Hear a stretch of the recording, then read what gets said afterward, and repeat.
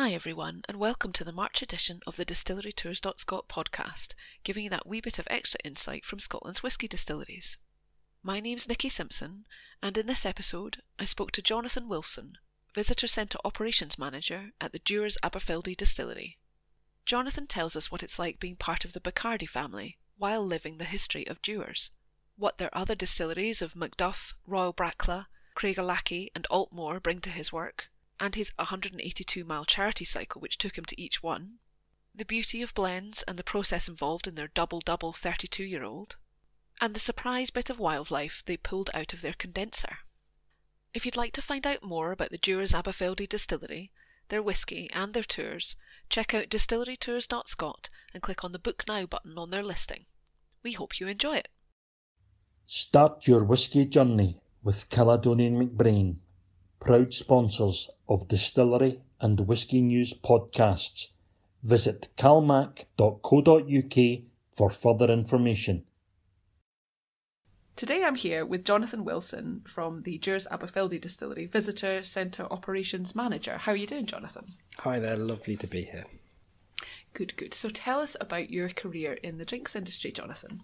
So I should probably go back just before the drinks industry. I did a media studies degree in Scotland. I came up here because I thought I'd be able to ski while I was studying, and in 4 years I had one good season of skiing. But, what a reason to come to Scotland. It was missold, if I'm honest. That was great. And while I was up here, young 18-year-old English boy that I was, a friend of mine filled a table with miniature bottles of whiskey and in a night taught me all about whiskey, which you can imagine was quite a long night, but it kind of sparked a real passion for whiskey. And then I actually managed to get a job with my media degree at the BBC, which was great, but I really didn't enjoy sitting in an office all day talking to the same kind of writers and directors and journalists and things. So I quit after a couple of years and decided I wanted to go back into retail. That's what I'd done before, kind of while I was studying and things. So I thought if I'm going to sell something, it might as well be something fun. So I joined Majestic Wines, and they put me into their shop in Mayfair, where I got to try all the really fancy wine and some quite interesting spirits as well. I did the WCT diploma with them. I then moved up to Scotland with my now wife, and I stayed with Majestic for a few years, and then when we moved to Aberfeldy, I kind of moved over and worked with Royal Mile Whiskies, and was the first manager of their new concept called the Drinkmonger, which is kind of wine, whiskey, rum, cachaça, absinthe, all kinds of kind of fun stuff. And then the job came up at Aberfeldy Distillery, so it was a really nice chance to combine a few different things that I'd done, and still be kind of involved with consumers and hospitality. Yeah, because Aberfeldy's owned by Bacardi, is that right? And they've got a lot of other different spirits. Can you tell us a bit about them? What do they bring to the table? It's probably our most asked question is, are the Dewar family still involved? And sadly, they're not directly anymore, but we do still see a lot of them because we have their personal museum on site, which is quite nice. So over the years, as a lot of people know, there's been a lot of kind of mergers and joint efforts within the whisky industry. So we've ended up being owned by Bacardi, which is actually still a family business, and it's really lovely because we're still very much treated like family. You know, I got a bonus when my daughters were born and things like that. So we've got obviously Bacardi out in Puerto Rico. They've got the white rum, but also quite a lot of really nice sipping rums and aged rums. Angel's Envy, a very nice craft bourbon out in Kentucky. We've got a couple of vermouths like Martini and Noilly Prat, Otard Cognac and Bombay Sapphire and Grey Goose as well. So some really big iconic brands that are obviously very, very high quality, but also some really nice smaller brands as well within the portfolio. You mentioned Angel's Envy there. Do you use any of the bourbon casks at the distilleries? I mean, at the whisky distilleries? It's a good question. I don't actually know.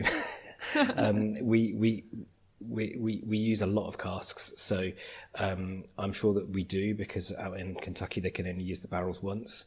But I've never kind of seen that level of detail. I've seen a few distillery names on the side of barrels at warehouses and things. But I don't know a huge amount about that side of the business. Do let us know if that ever comes to fruition. I'm sure people would love to hear. So one of the things that we do and that I've hosted here in Aberfeldy is the Global Master Blenders Conference.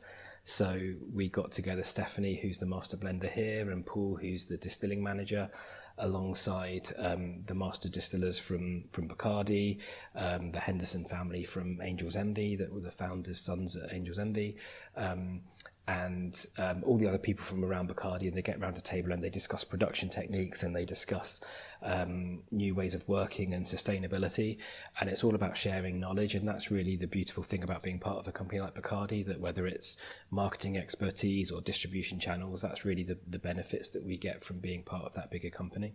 What fun. And what about the whisky distilleries in Scotland? Tell us a bit more about them, because everybody knows Aberfeldy, but I think the other ones are not so well known, huh? Yeah, so John Dewar and Sons is still the name of the Scottish arm of the business. Aberfeldy is the distillery that the Dewar family built. And then we've also got Royal Brackla Distillery, which is up near Inverness, just been relaunched with lots of awards flowing at the moment for them. We've got Craigellachie and Aultmore in Speyside, and then we've got Macduff Distillery up near Aberdeen. It's usually sold as Glendevron or the Devron, which is another really lovely flavour profile. And you visited all these distilleries, I hear, in an unusual way. Yeah, last summer a group of us decided to cycle between all the distilleries. So we drove up to Macduff and then over 4 days cycled 182 miles back to Aberfeldy. We camped out at the distilleries overnight at each place, which was pretty amazing to wake up in the morning and open your tent and there's a beautiful still house in front of you. Quite a lot of this product sampled once the cycling was finished as well, which was good fun. And at Brackla, we actually had to sleep in the filling store because there was a massive storm going and the guy that had organised the trip was a terrible snorer. So we had this echoing snoring and every time he woke me up, I'd look up and the spirit receiver was above me. So it was a pretty memorable night for several different reasons. But we raised about £9,000 for the Scottish Association for Mental Health. So it was a really amazing thing to do. And a great way to get a feel for the differences between the sites and the distances, and just cycling through Speyside in particular was really amazing. That sounds awesome. Well done on raising all that money. I was about to ask you about the weather, but was it stormy the whole time, or was it just that one night? No, everywhere that we cycled, you'd look across the hills and the next hill along would have rain on it, but we generally avoided it except for this one evening at Brackla. So, amazing. And that was lovely. Carol, who's the manager at Brackla, used to manage Aberfeldy when I first joined. So I know her quite well, and she came and kind of joined us for a dram in the filling store. It was just when the new range had been launched and we'd managed to get a bottle of it. So it was nice to sort of share some stories and hide out from the rain until a certain someone started snoring, that was. What an experience, though. You'll never forget that, huh? Hopefully. We're kind of planning another trip hopefully soon as well. So you never know, I might get to do it again. But yeah, it was really special and a really lovely group of guys to do it with as well. So tell us about the history of Aberfeldy and Dewars then. So, as I said before, this is the only distillery that the family built, and John Dewar was actually born just across the hills, about 3 miles away from this site. At the risk of this turning into a cycling podcast, you can mountain bike up to his croft where he was born, and it's just this really simple farm right in the middle of nowhere. And from that, he managed to get himself to Perth and open a shop, selling all sorts of different things. You know, we've got a whole range of spirits in the archive that he was selling, and quite a big list of aquavitae, as he used to label it at the time. And this was in the early days of blending, kind of 1846. He had a very clear style of quite smooth, fruity blended whiskies. And fast forward 50 years, and his sons built this distillery to supply their dad's shop. With a heart malt, as it were. So they were just buying in other people's stock. They'd rented a distillery for a while. And Aberfeldy is very much the family distillery, and it's quite amazing to think that the family walked through the room that I'm sitting in at the moment, for example. So that's the kind of the union between Dewars as a blend and Aberfeldy as a single malt. Aberfeldy was never really sold on its own until about 2000, which was when the visitor centre was built here as well. and that was when Bacardi took over the business. And since then, about 2014, we relaunched the rest of the single malt range, and we've slowly been kind of increasing the portfolio of Aberfeldy as well, with some really exciting things like wine cask finishes in the last few years. It's become a series of annual releases, all of them with really interesting quirks that I enjoy, having worked in the wine trade. And likewise, Dewar's has been kind of innovating really hard as well, with new cask finish range at 8 years old, that's really affordable and easy to kind of pick up and look for the differences, alongside things like Double Double 32, that's just one best whiskey in the world, and is a kind of really iconic high-end blend.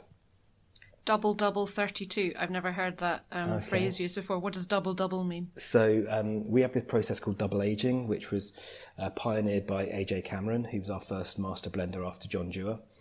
And essentially we assemble the blend from up to 40 different whiskies, malts, grains, lots of different ages. And then after we've done that, instead of bottling it, we put it back into an old barrel, an exhausted barrel, for about 6 months. And it just lets the flavours kind of settle, mellow, soften. We think that's where a lot of the smoothness comes from. I do get the odd bottle of Dewar's 12 single-aged that I can compare to a commercial release of Dewar's 12 double-aged. And it's much, much better integrated and softer and smoother. So we double-age all of our whiskies. It's quite an expensive thing to do. And to kind of highlight it, we released this range that were called the Double Doubles. So they effectively do the process twice. They assemble all the single malts and double age those, assemble all the grains and double age those, and then they put them together and double age them again. And to be honest, we did think it was a little bit of a gimmick, that it was just trying to highlight this process. But we released it into the market and people went absolutely wild for these whiskies. They've all got quite an interesting finish, with Paolo Cortado sherry and some of the more unusual kind of types of sherry used in them as well. But that level of softness and smoothness and the complexity that you get from blended whiskey is just amazing. And I think that's why they've been so successful. They sell out constantly. And obviously the 32-year-old only has 32-year-old whiskies in it or older. So we don't have huge stocks of that. So we literally have to wait for certain barrels to hit their birthday before we can do a bottling run. It sounds amazing. It also sounds a bit like dialing it up to 11. Yeah, it is, and I think that's the challenge that we sometimes have. That even the regular release, Dewar's 25-year-old, which not many people would experience unless they come and they're given a dram of it here. It's kind of £200 a bottle, so it's not the sort of thing you're going to pick up on a shelf. There's huge complexity in it, but you really do need to kind of spend a bit of time with it, sip it a few times and look for the range of flavours. So that's where I think distillery visitor centres are really important, because we can have that level of kind of conversation with people and help to guide them through their tasting, just as I said I had as a 18-year-old student in Stirling. Yeah, nice. So since COVID, you've done a lot more online. Can you tell us about the different kinds of visitors you get online? I was actually in Iceland the day that we closed the visitor centre on Friday the 13th of March 2020, and I came in the following Monday and everyone was furloughed and it was just me, and I looked around and thought, what are we going to do? And Georgie Bell, who's our global ambassador, had just announced she was going to use her own whiskies and do a tasting for all the bartenders that had been furloughed. So I kind of jumped on the bandwagon a bit and said, well, how about if I help you with the fulfillment and stuff like that, and we can kind of work on it together. And we created this community of people, starting off mainly with bartenders, but then as other people heard about it, they joined in, and we peaked at about 120 people doing a tasting of Aberfeldy 40.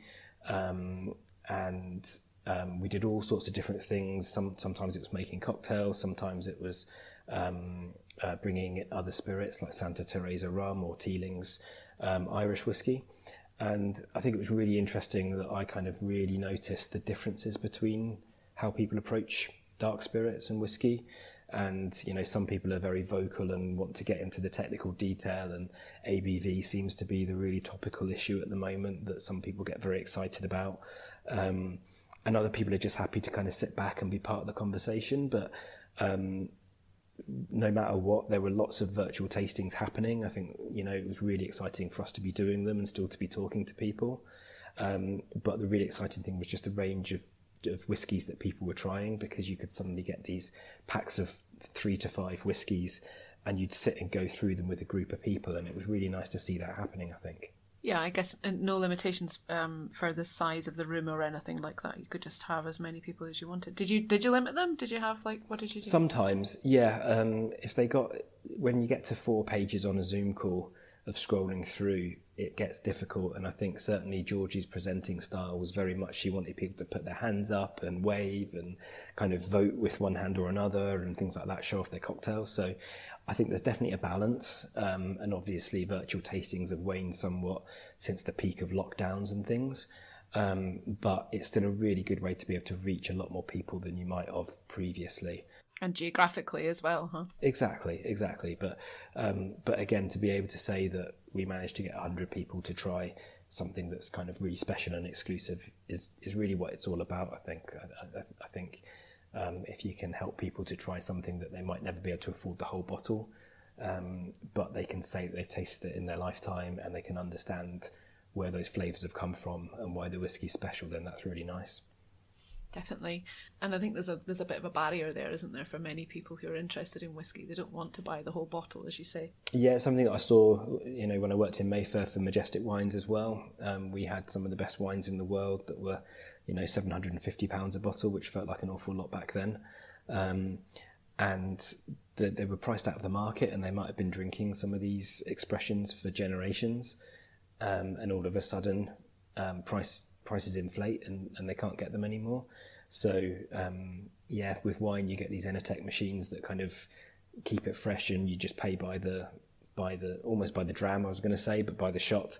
And it's a similar idea here as well, that we've got a really lovely range. As I said, we've got 5 distilleries plus the blends. So the challenge that we have on site is really helping people to navigate what they're going to enjoy the most and what's going to be the most appropriate whiskey for them to try. What's it like in person then? Is it quite different? It has been. We normally welcome about 42,000 visitors a year, so that's changed an awful lot. But what we found is that the tour sizes have reduced. Obviously, it's much more UK based at the moment, so the language barrier isn't necessarily always there. And we've just had a lot more time to talk to people and kind of make connections with people when they visit. So I think the thing that I always enjoyed about retail when I was really on the front line was that you could ask people questions, try and get to the bottom of what it was they liked, and then help them to choose an appropriate product. And that's really what we've been doing, is we've been having the time to talk to people about what they like or what they don't like about whiskey, and then whether that's then recommending a cocktail or recommending one of the softer blends as a kind of first whiskey for them to try. It's been really, really good fun having the time to, to match people's expectations with the experience that we can give them. Yeah, I remember talking to Paul McDonough about this. He owns the Bon Accord in Glasgow. Yeah. He was saying that he asks everybody that comes into the bar, he says, what do you normally drink? And that I'd always seen that as quite a kind of, not exactly attacking, but I always felt a little bit defensive if anybody ever asked me that. Yeah. Because I didn't realise why. But then after speaking to him, he said, well, once I know what you like, then I can recommend a whiskey based on that, because then I know whether you have, a sweet tooth or you like things smoky or we whatever. welcomed the team from the Balmoral, and I said exactly the same thing to them. You get these people that come off the train at Waverley, they're on holiday in Scotland, and the Balmoral's the first bar that they've heard of and that they've seen. They come up to the bar and they've decided they want to be a whiskey drinker. What do you do? And they genuinely said they give them Aberfeldy. But aside from that, it's a very unwelcoming category, whiskey, because you've got single malts and blends, you've got age statements and no age statements, you've got young and old, and you've got finishes, and do you add water? Can you have a cocktail?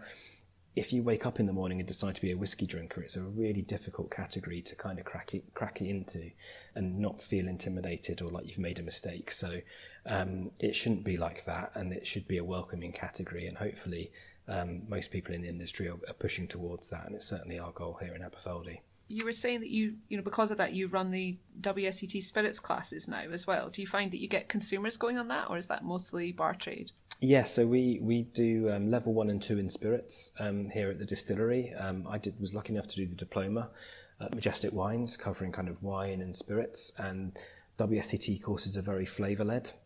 So it's about looking at a production process and then tasting that in a spirit. So level 1 in particular is really great for consumers that are just wanting to learn a little bit more. And it's a kind of 1-day course with a 30-question exam at the end, and you get a Ofqual certified qualification at the end and stuff. So it's a really nice thing to do. And it's just really good fun to see where those conversations go.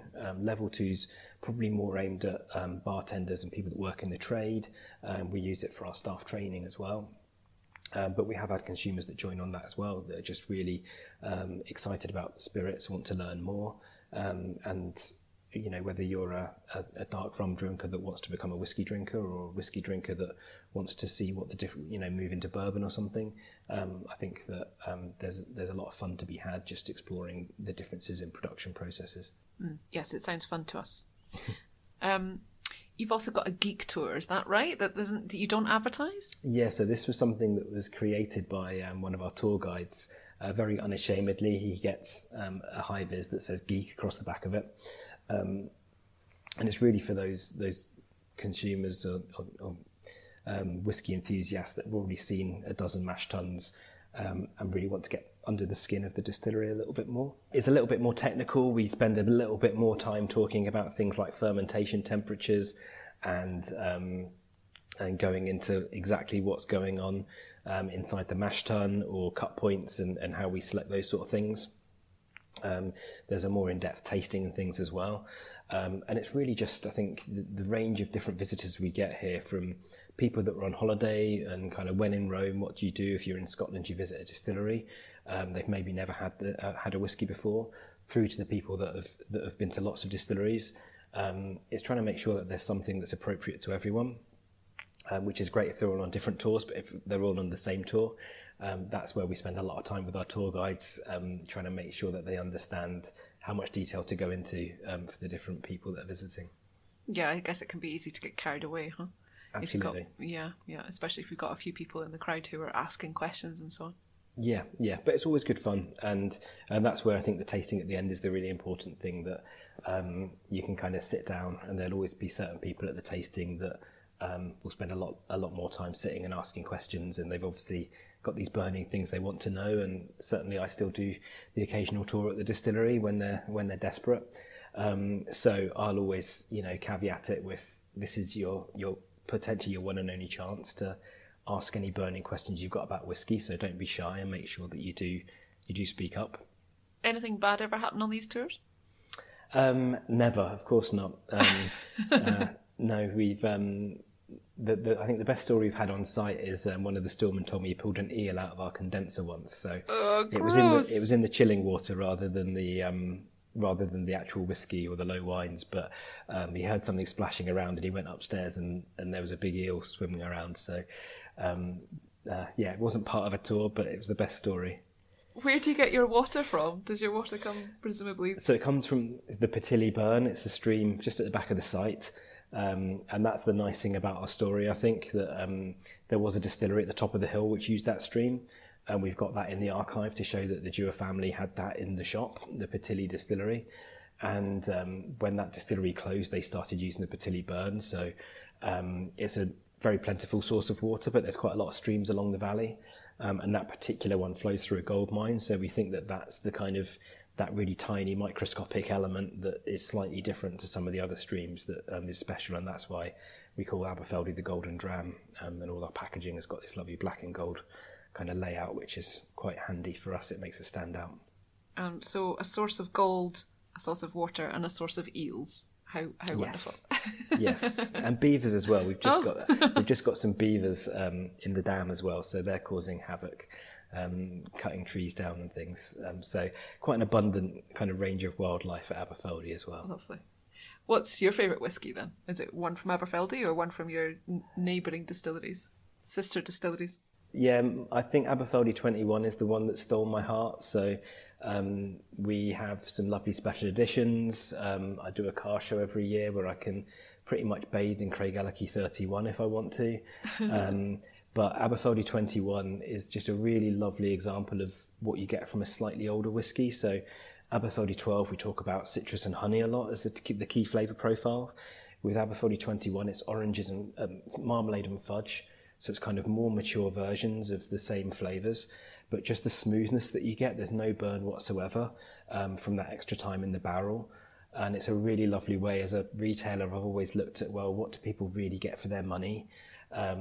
So whenever we get into kind of exciting limited editions and single cask whiskies and all these things I do really love, I always think back to Aberfeldy 21 because, again, it's always available with a single cask. Once you fall in love with it, you finish it and you can't get it again. But Aberfeldy 21 is always there. It's always available.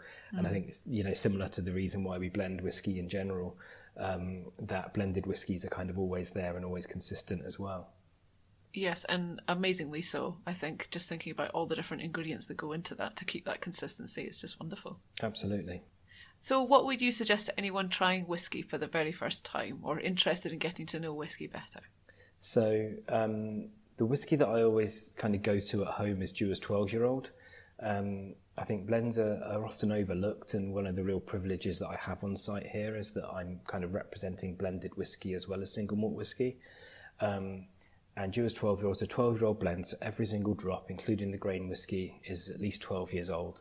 And from that, you get a lot of complexity. So you get this really, really diverse range of flavours, up to 40 different whiskies that all add a different flavour. And then you get kind of smoothness coming from the grain whiskey. So it's easier to pick up and enjoy. There's a lovely sweetness to it. But there's a lot there, and that's what I'll just normally sit in front of the TV and enjoy. You can nose it as much as you're sipping it, and you can always find something new in it. So for people that want to get started, of course, they can come and visit a distillery and they can talk to us and what have you. But if you just want to pick something up, I think, again, with my WSET hat on, it's all about having a vocabulary and being able to describe what you're drinking, which is the hardest thing, I think. And just starting slow, is it fruity? Is it sweet? Is it nutty? If you think it's fruity, is it citrus fruit, stone fruit, orchard fruit? If it's citrus fruit, is it oranges? And you can kind of go down a funnel, and it's definitely something that you can learn. I know because I had a terrible palate when I joined the drinks industry. So it's really get a glass in your hand, find something that's got some complexity, and just have some fun thinking about what the flavours are. Thank you. What great advice. Jonathan, it was so nice talking to you today. Thanks very much for your time. No problem at all. It's been a pleasure. Thanks a lot. If you've enjoyed hearing from Jonathan and would like to know more about the Dewar's Aberfeldy Tours and Whiskies, visit their dedicated page on the DistilleryTours.scot website and click on the Book Now button to join one of their exciting whisky experiences and tastings. Or if limited edition whiskies and gifts is your thing, browse their online store at shop.dewars.com for a range of Scotch whiskies and accessories. DistilleryTours.scot has every whisky distillery visitor centre in one place. If you'd like to hear more from us, you can follow us on Facebook, Twitter or Instagram, or sign up for our Distillery and Whisky News monthly email to hear the podcast first at DistilleryTours.scot/sign up. We'll be back speaking to another distillery next month. We look forward to seeing you then.